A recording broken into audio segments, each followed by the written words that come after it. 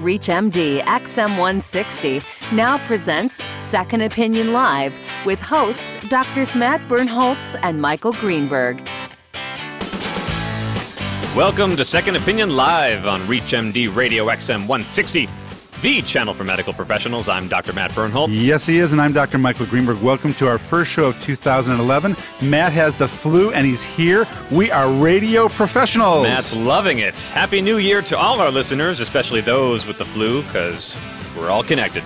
On our program today, we're looking to the future. We'll talk with Dr. Anthony Atala, Director of the Institute for Regenerative Medicine at the Wake Forest University School of Medicine. He does amazing work in the lab, from creating inkjet-printed organs to modeling miniature human livers. And he'll tell us more about what he's up to later in the show. And you can talk to him, too, or get a liver from him by calling 888-MD1-REACH. That's 888-631-7322. Come join our conversation or email us at sol@reachmd.com. Tweet us at handle ReachMD or leave a shout-out on Facebook. Be my friend, Matt, please. Too late for that. Plus, we'll get to the bottom line on this show and tell you what physicians need to know about tax law changes for 2011 to help you protect those earnings in the coming tax year. Just send in everything you earn. That's what they want. And we're going to look at a topic that comes up a lot when we talk about cutting costs in the healthcare system. Do we actually do more good for patients when we provide less care? We'll be talking to Dr. Maria Zilberberg, founder and president of EviMed Research Group, LLC, specializing in epidemiology, health services, and outcomes research. Dr. Zilberberg has recently written persuasively on this issue on the Healthcare blog in an article titled, Why Medical Testing is Never a Simple Decision. Matt, the less you treat people, the better they are. Words to live by. We'll get to all of that in the next half hour, and then some, because more is more on this show for Second Opinion Live. Happy New Year! Welcome to the first show of 2011, but first, some recent headlines from the world of medicine. On the 3rd of January, Johnson & Johnson and Massachusetts General Hospital announced a $30 million investment in developing technology to detect cancer cells in the blood. The test has been dubbed the liquid biopsy. It's an experimental test that uses a plastic microchip whose inner surfaces are covered in antibodies to grab cancer cells from the blood. Sounds like a microchip. We've all heard about those before. Those cells can then be analyzed and counted. Yeah.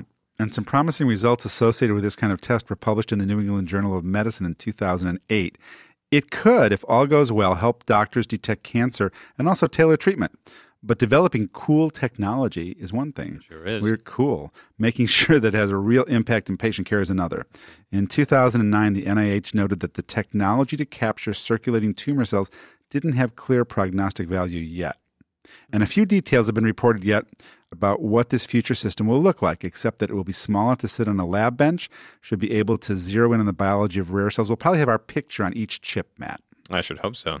Now, Johnson & Johnson will be working to improve the microchip, trying different designs and cheaper plastic to make it practical for mass production, but no word on potential price yet, and you know it's probably going to be pretty pricey. The company already discontinued a once highly touted genetic test called GeneSearch, which was supposed to help surgeons find out if breast cancer spread to lymph nodes, but it was expensive, it gave a lot of false positives, probably a lot of false negatives, and it never replaced surgical biopsy. How much do you think they'll pay us for our pictures on those chips? I'm going to guess we're going to be paying for that And one. now, that was serious news, so now let's turn to some lighter news. Let's call it an occupational hazard. News. That's right. We're all familiar with the phantom limb syndrome. Well, now there's documentation of a new phenomenon known as phantom cell phone vibration. Oh, my God. Not on iPhones. That's the physical feeling the pager or cell phone in your pocket is vibrating even when it's not. Yes, the lay press has been reporting phantom cell phone vibration as a common experience for a few years now.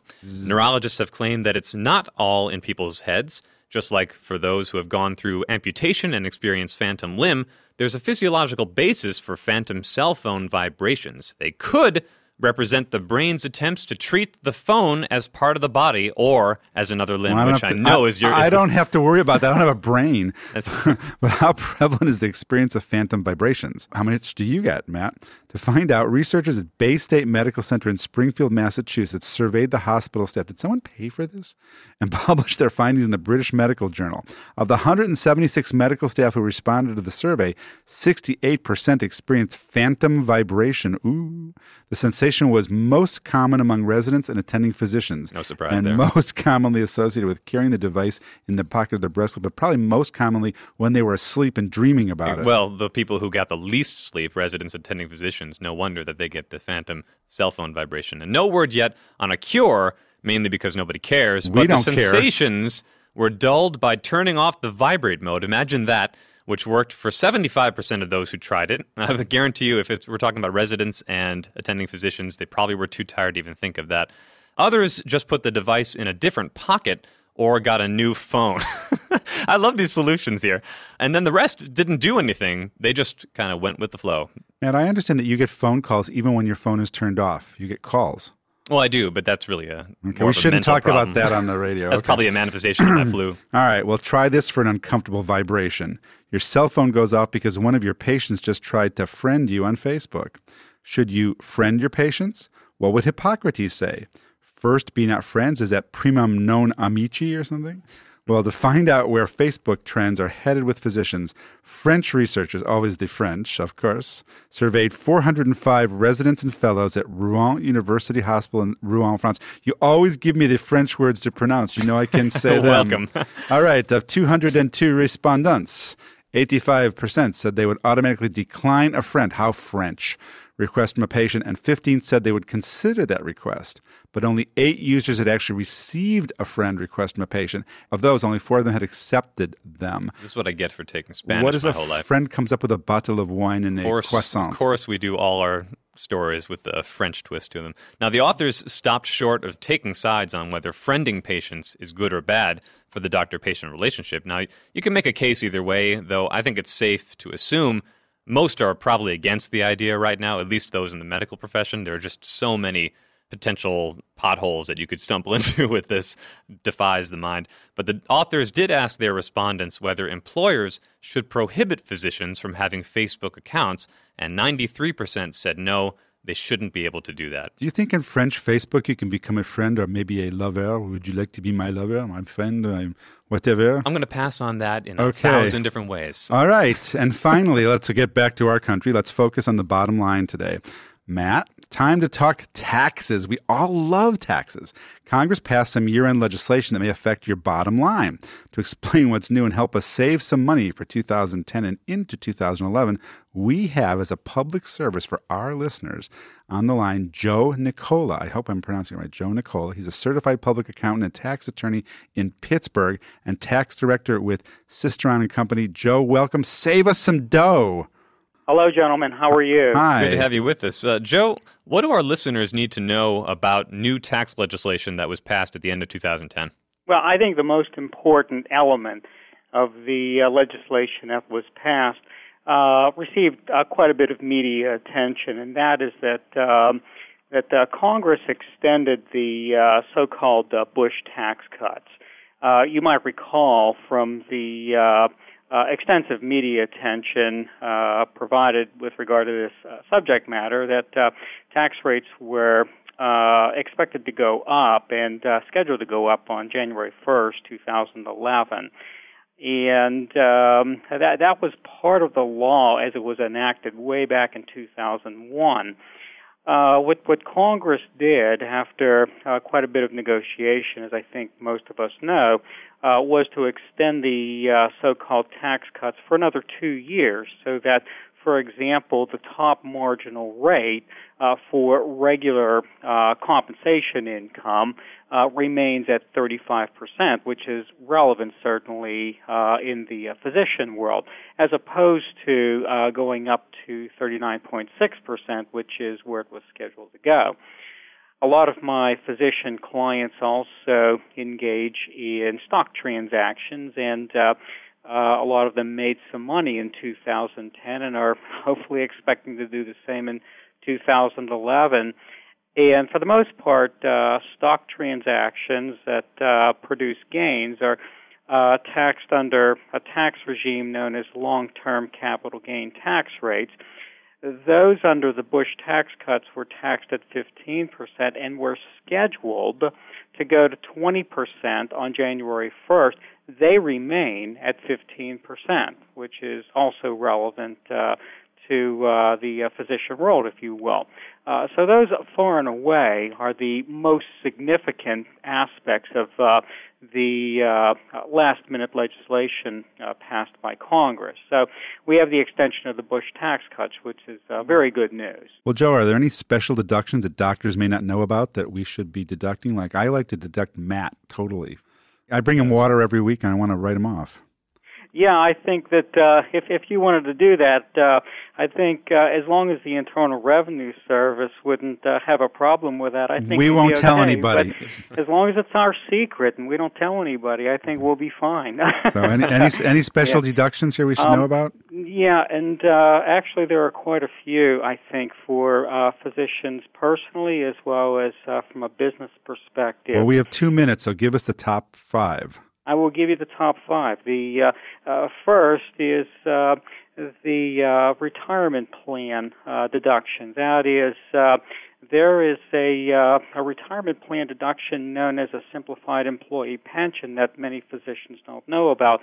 If they operate their own practice, they can establish a plan all the way up until they file their income tax return in 2011 and claim a deduction for up to $49,000. The second item relates to business equipment. Generally, when a physician purchases equipment, regardless of whether it's medical equipment or other types of equipment, okay, for example, a desk, a copier, normally those are deductible over a period of years, but for 2010, 11, and 12, up to $500,000 can be deducted immediately, right off the bat, the whole purchase price, fully deductible, and that's relevant to a lot of physicians who operate their own practices and purchase equipment, for example, dentists and collegists, that type of thing. Or radio DJs, of course. Yeah, that's a hell of a desk, $500,000 desk, Matt, we can write off. And it's very beneficial to physicians who conduct practices and are capital intensive for a variety of reasons. Okay, so very important from that standpoint. Okay. The 2010 legislation also allows physicians to reduce self-employment taxes as well for health insurance contributions. That is, if a physician pays health insurance premiums.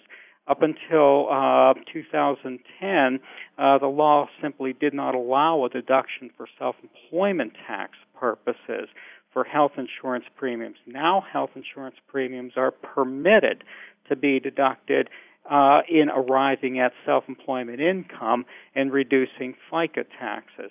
That's very important because that's new, and it's buried in the legislation, and a lot of taxpayers don't know about that provision. Okay. The next item relates to the alternative minimum tax. Okay.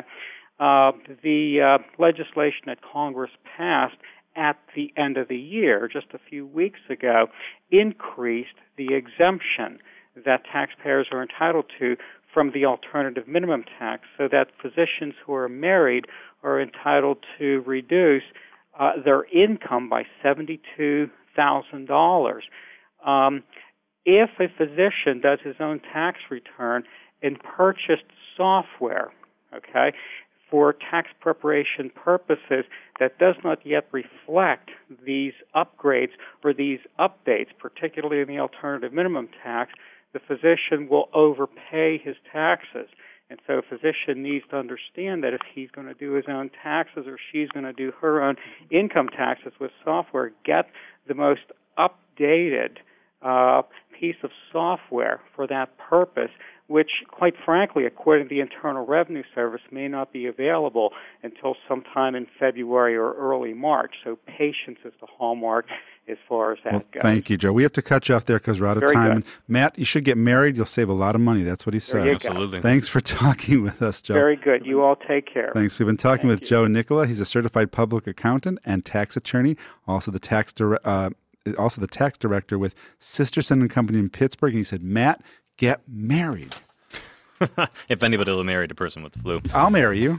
When the PBS show Wired Science described our next guest as a man who bakes things that will make you feel good on the inside, I guarantee they were not talking about cookies. Or if they were, I was definitely watching the wrong show, because Dr. Anthony Atala helps make human organs. He's director of the Wake Forest Institute for Regenerative Medicine at North Carolina's Wake Forest University School of Medicine. Since 2004, the institute has created insulin-producing cells in the lab, engineered blood vessels for heart bypass surgery, used inkjet printer technology to print a heart, I'll say that again, print a heart, and recently successfully engineered miniature human livers that may someday lead to a solution to the liver donor shortage. Dr. Atala has done amazing things in the lab, and we're excited to have him on the show today. Dr. Atala, welcome to Second Opinion Live. Good to be with you. This is great. This is like Star Wars for organs. I love it. We understand you oversee the world's largest lab devoted to bioengineering body parts. How did you and Wake Forest, by extension, achieve this? How did you get into this? We actually got started over 20 years ago, and we were looking at how to actually get cells to grow outside the body, the patient's own cells. And that was a tough thing to do several decades ago. And, of course, that was really the first step to actually try to create these organs, being able to grow the cells. Well, it always sounded, when I've been looking into a bit of your research, and I have a very simplistic perspective on it, but it looks like, from my standpoint, that it comes down to the right cell line isolation and the right three-dimensional scaffolding as the key tools of the trade here. Is that oversimplifying? Well, it's really not oversimplifying it. It's actually, that is really the basis for what's done, really getting the right cells and the right three-dimensional structure. I couldn't have said it better. It's just a matter of realizing, of course, that each tissue and every organ has different requirements. They behave differently, they have different properties, so you have to modify each tissue and organ depending on what they actually do. Now, you're growing miniature livers, or working on that, correct? Correct. Do you think that a miniature liver can be implanted and it will actually grow to big enough size in somebody? Or is the next step to grow it outside to a larger size? Yeah, the step is actually to grow it outside to the larger size. And so at this point, we're just growing miniature livers, so to be sure that we can get everything to work correctly. And the next step is really how do we make these larger and eventually large enough where we can actually implant these into patients. So let's tell our listeners, how big is a miniature liver? It's about, a couple of inches, about the size of your thumb, I would say, if you are, just an average size person. All right. If you're just joining us, you're listening to Second Opinion Live on ReachMD XM 160. I'm Dr. Michael Greenberg, alongside Dr. Matt with the Flu Bernholtz. We're talking with Dr. Anthony Atala, director of the Institute for Regenerative Medicine at North Carolina's Wake Forest University School of Medicine. A fascinating topic about growing human organs outside the body. Yeah, and while we're on the subject, since Michael won't cease talking about my flu here, we might as well talk for a second about the lungs. Mine are completely compromised, as one would expect with the flu. I've been led to understand, the scaffolding for the lungs. Some other institutions have been working on that within mouse models for transplant. They think it's 30 years away, though. It's extraordinarily complex. I think of the lungs as being it has to be one of the most complex organs to try to regenerate, but I'm naive in that respect. Is there a holy grail of organs in regard to doing regeneration? Yeah, there is actually, because there's a stepwise fashion in terms of the complexity of our organs. And really the simplest organs are the flat structures, such as skin. And I'm talking about how you engineer the organs, of course, in terms of their simplicity, because it's really mostly one cell type and a flat structure. The next level of complexity are tubularized structures, such as blood vessels or windpipes. They're tubular, so they have more than one cell type, usually one cell type on each side, but they're really acting mostly as a conduit, allowing air or fluid to go through at a steady state. The next level of complexity are hollow organs, like the bladder or the stomach. They're more complex because they have to act on demand, so there's a higher interaction with the brain, if you will, on how they will function.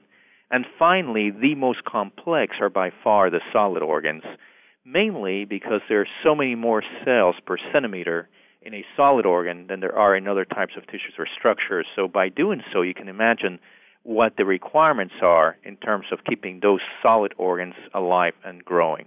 How do you even set up a scaffold for solid organs or for organs that have a ton of movement in space, such as the beating heart or maturing valves? How do you even design a scaffold for such a thing? Well, there are many strategies, actually, that we're using for solid organs, and one of them is actually just to print it. Use three-dimensional printers, CAT printers, for example. The same type of printers that you use on your daily life, whether it be a desktop inkjet printer or printers which are as sophisticated as CAT printers, which print other parts for automobiles and other enterprises. What you do really is try to print these cells one layer at a time, and print the scaffolds one layer at a time with the cells until you're able to build the organ in larger segments. That's one strategy. Another strategy is actually take donor organs and take all the cell elements out of the donor organ using very mild detergents, and then what you're left with is the skeleton of the organ, if you will, and then you try to reseat that specific organ. And yet another strategy is to actually use wafers or cassettes, create cassettes that you will insert in the organ to augment their function. And finally, you can use cell therapy. We can actually just inject cells into the site of injury and allow these cells to regenerate in the organ itself. I have to tell you, the words you're using sound amazing to me. Inkjet printer and detergent and growing organs. I mean, it's such a juxtaposition from these objects. It's like, here, get a laser printer and some, Joy detergent and make a new heart. It's fascinating. You've spoken before about a general turnaround time of about 8 weeks to regenerate an organ. Is that what you're really thinking? Yeah, that's actually the average time. As you can imagine, these systems are very complex. We use simple terms to describe them, but in fact they're complex in how we do them and how we create them. And the 8-week process is essential for most organs because you need at least a 4-week time period to grow the cells. And then you need at least a 2-week period to actually construct the structure that you plan to implant. And then finally, you do leave yourself a couple of weeks of leeway just in case there's a problem in any one of those steps. Well, I'll bet that growth time differs, though, depending on the complexity of the three-dimensional architecture of that organ that you're talking about. Is that right? Absolutely. And the more complex the organ, the more cell types you have. And the more cell types you have to grow either separately or together. So you do have a higher risk of actually building the organ to the specifications that are required. Where are you getting these cell types? Is this, extracellular matrix? Is this embryonic stem cells? What kind of cell lines are you working with? We prefer to use a patient's own cells for many reasons. We prefer to use a patient's own organ-specific cells. So if we want to engineer a windpipe, we're going to try to use a patient's own windpipe cells. If we're trying to engineer a stomach, we're going to try to use the patient's own cells from their stomach. The reason we do that is because those cells already know what they are. A windpipe cell already knows that it's a windpipe cell. We don't need to drive it to become something else. And more important, the cells are from the same patient, so they will not reject. There's huge applications for this kind of science in the military. Does the government fund any of your work? We are very fortunate that there's a lot of interest in this field right now, and one of the areas where there is a lot of interest is actually with the Department of Defense and the Army, the Navy, the Air Force. And the reason for that is that, injuries which come out of the military that really would benefit from some of these technologies, these regenerative medicine technologies. And so there is actually a nationwide consortium that has been put together to try to facilitate the translation of these technologies for our wounded warriors. Thank you very much. I just volunteered Matt to pay more taxes so you would have more money to spend. Yeah, it's well worth it in this case. Our guest today has been Dr. Anthony Atala, Director of the Institute for Regenerative Medicine at North Carolina's Wake Forest University School of Medicine. Dr. Atala, thank you for joining us for this fascinating subject today on Second Opinion Live. Pleasure to be with you. So, Matt, I wanted to ask him, do you think you can grow foie gras for us, goose livers, and go back to the French story? Is that what it is, foie gras? Foie gras, yes. Sounds more like Fraggle, which makes little me think tiny that you're livers and eating a Muppet of some sort. Goose livers would be delicious. We're going to move on with that because you're in a whole different category than I am. A few months ago, a new series in the Archives of Internal Medicine caught our attention.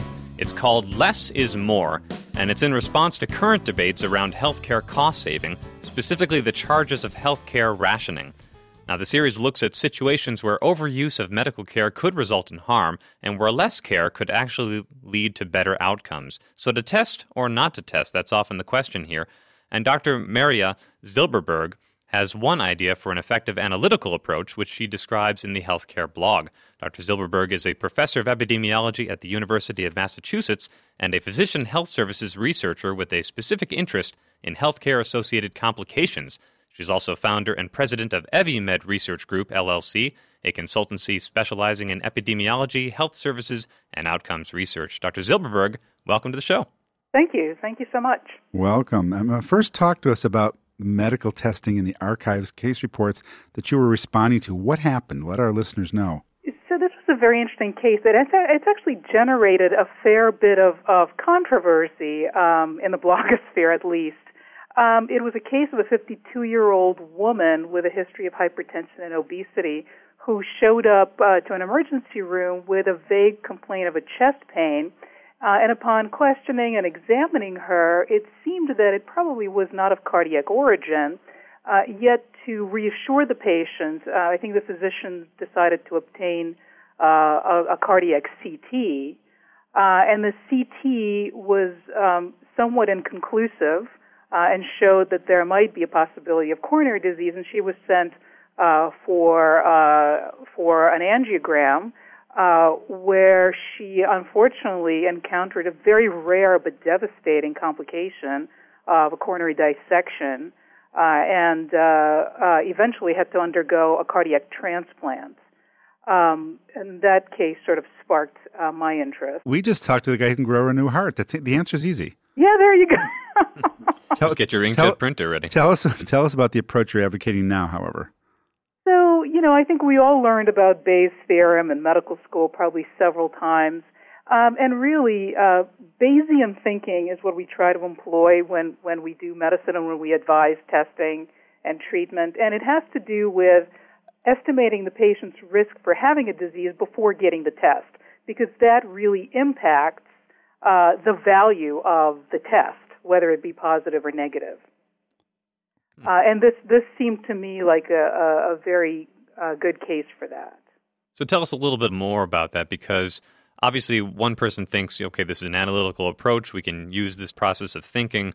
A lot of people, their first reaction is, well, that seems pretty cold and calculated. It seems like it's taken the human element or equation out of it and the art of medicine. I'd like to hear your perspective on that. Yeah, so I think that there is room for a little bit more of an analytic approach in how we obtain tests. What I'm suggesting is that, as you know, every test has certain characteristics. Sensitivity and specificity are fairly simple to grasp.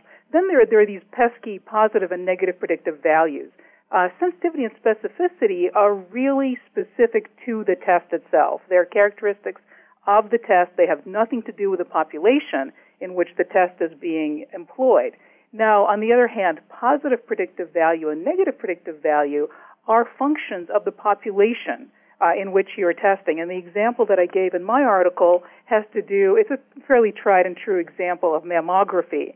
And for example, if a mammogram has 80% sensitivity and somewhat higher specificity. I read the paragraphs you have, and they take a long time. You've got to give us this in a minute. Right. So challenge. my point is that it is important to understand what is the patient's risk before you order the test. If the risk is low, then a positive test will not have as much value to you as if the risk is higher. Very well said. And do you think that this philosophy will become standard for clinical practice one day in the country? I think it's something that needs to be incorporated in our decision support systems, and if it's done well, then I think it stands a chance. Yes. Yeah. Thank you. We've been talking with Dr. Zilberberg, Maria Zilberberg, professor of epidemiology at the University of Massachusetts and president of EviMed Research Group, LLC. She blogs occasionally at the Healthcare blog and has her own blog called Healthcare, et cetera, et cetera. Dr. Zilberberg, thank you for joining us. Thank you very much. Fascinating stuff. I want a new liver. Well, I'm sure you do, and I want new lungs. And by my calculations, the odds are good, but the goods are odd that it is time to wrap this edition of Second Opinion Live. Happy New Year, everyone. I'm Dr. Matt Birnholz. And I'm Dr. Michael Greenberg. I'm the well one here. You can find an archive of this show or listen to past episodes of Second Opinion Live at reachmd.com/SOL. Thank you very much for joining us here. We've been doing this show now for over a year. We love that you're listening. We love doing this show. Thank you for listening. Keep your radio dialed into us, and have a great 2011. See you next time, everyone.